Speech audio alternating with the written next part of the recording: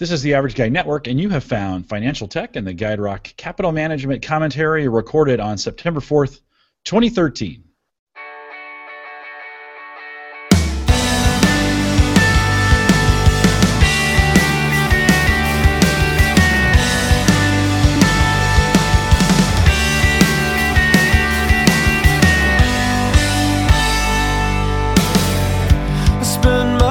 I'm your host, Jim Collison, broadcasting live from the Gallup campus today. Andrew and I are back an early Wednesday morning and out here in Omaha, Nebraska. And, of course, we post the show, including the written commentary, each week out at theaverageguy.tv. Financial Tech brings you the latest market commentary from the award-winning Andrew Hunt, CFP and president of Guide Rock Capital Management, located right here in Omaha, Nebraska. If you'd like to receive a free copy of the commentary, just send Andrew an email. You might want to put subscribe in the subject line.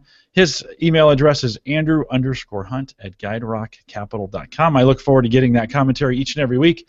You might want to get on the list as well. Andrew, I know you're a little under the weather this morning, and I appreciate you doing this. Let's get through it. Yeah, so bear with me, guys. I have one of those dreaded summer colds. So Jim might have to do some creative editing at the end to edit out my coughs, and I'm sure my voice sounds about three tones lower. So, well, last week was crunch time in the National Football League, with the 2013 regular season approaching rapidly. NFL teams cut about 700 players from their rosters over the Labor Day weekend, and that's a big cut, about a 40% drop in player employment, as rosters were pared from 90 players to 53. However, it's not likely to have a significant effect on U.S. unemployment data, and that's really what this week ahead is all about. Last week, markets jittered and slumped on the news that Syria was thought to have used chemical weapons against civilians. According to the New York Times, 70% of stocks that traded on the New York Stock Exchange finished lower, and 73% of those listed on the NASDAQ lost value as well. There were signs of renewed optimism on Labor Day. Although U.S. markets were closed, world markets responded well to news that there would be no immediate American military action against Syria, and encouraging economic data from China and Europe helped share prices too, although it didn't do much for government bonds, gold, or the Japanese yen. Post-Labor Day, investors will be anticipating employment data with the zeal of Green Bay Packers fans decked out in foam cheese heads awaiting opening kickoff at Lambeau Field. The Financial Times, a British publication, has very little interest in American football, but a great interest in U.S. Federal Reserve policy.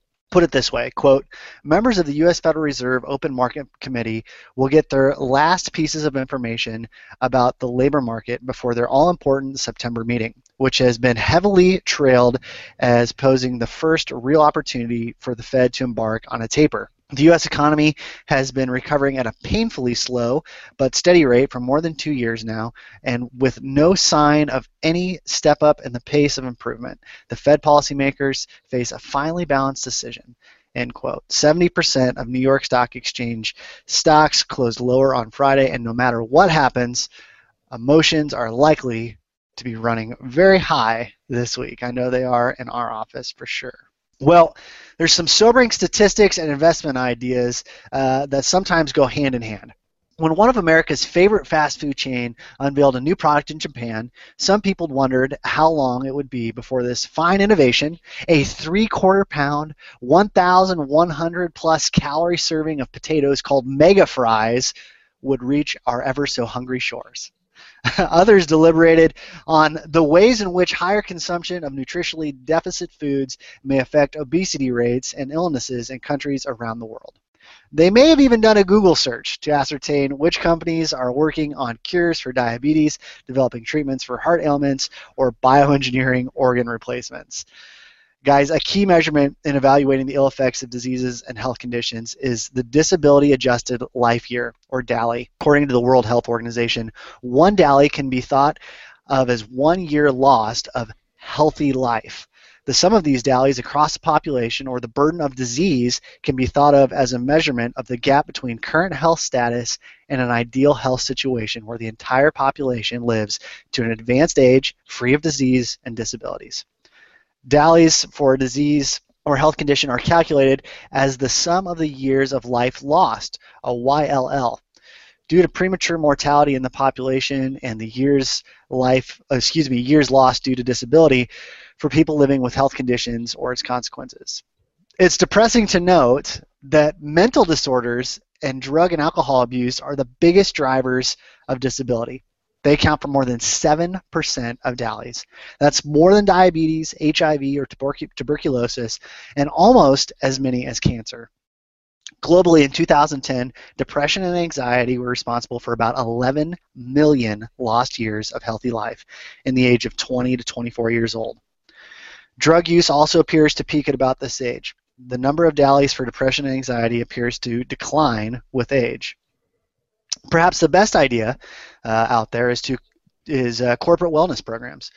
We actually have one here at our office, and research published by Harvard University in 2010 found that medical costs declined by about $3.27 for every dollar spent on wellness programs.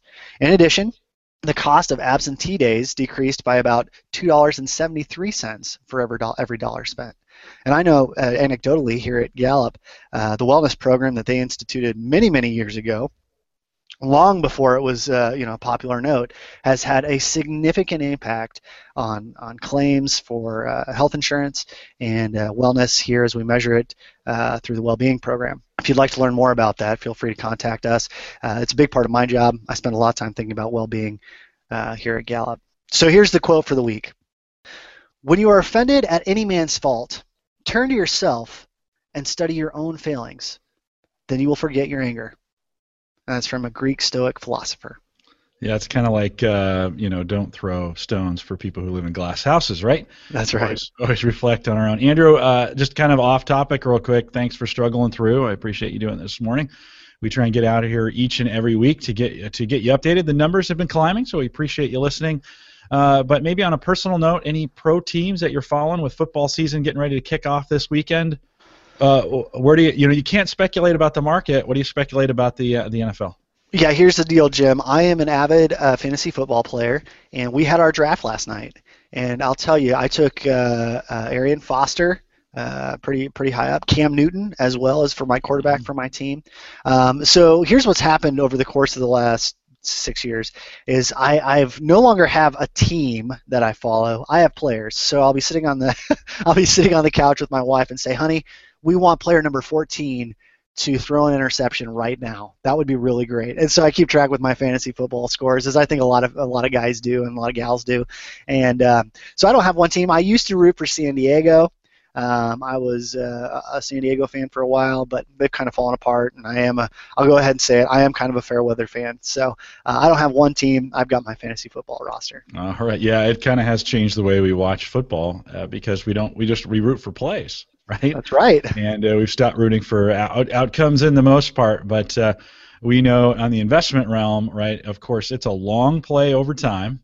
And so we appreciate everyone who comes out and listen to that. And if you want to compete with Andrew in fantasy football, just over email, send him an email, andrew_hunt@guiderockcapital.com. Andrew, thanks for coming out. If you're new to podcasting and you're looking for a way to listen each week, we have two new ways. One new way.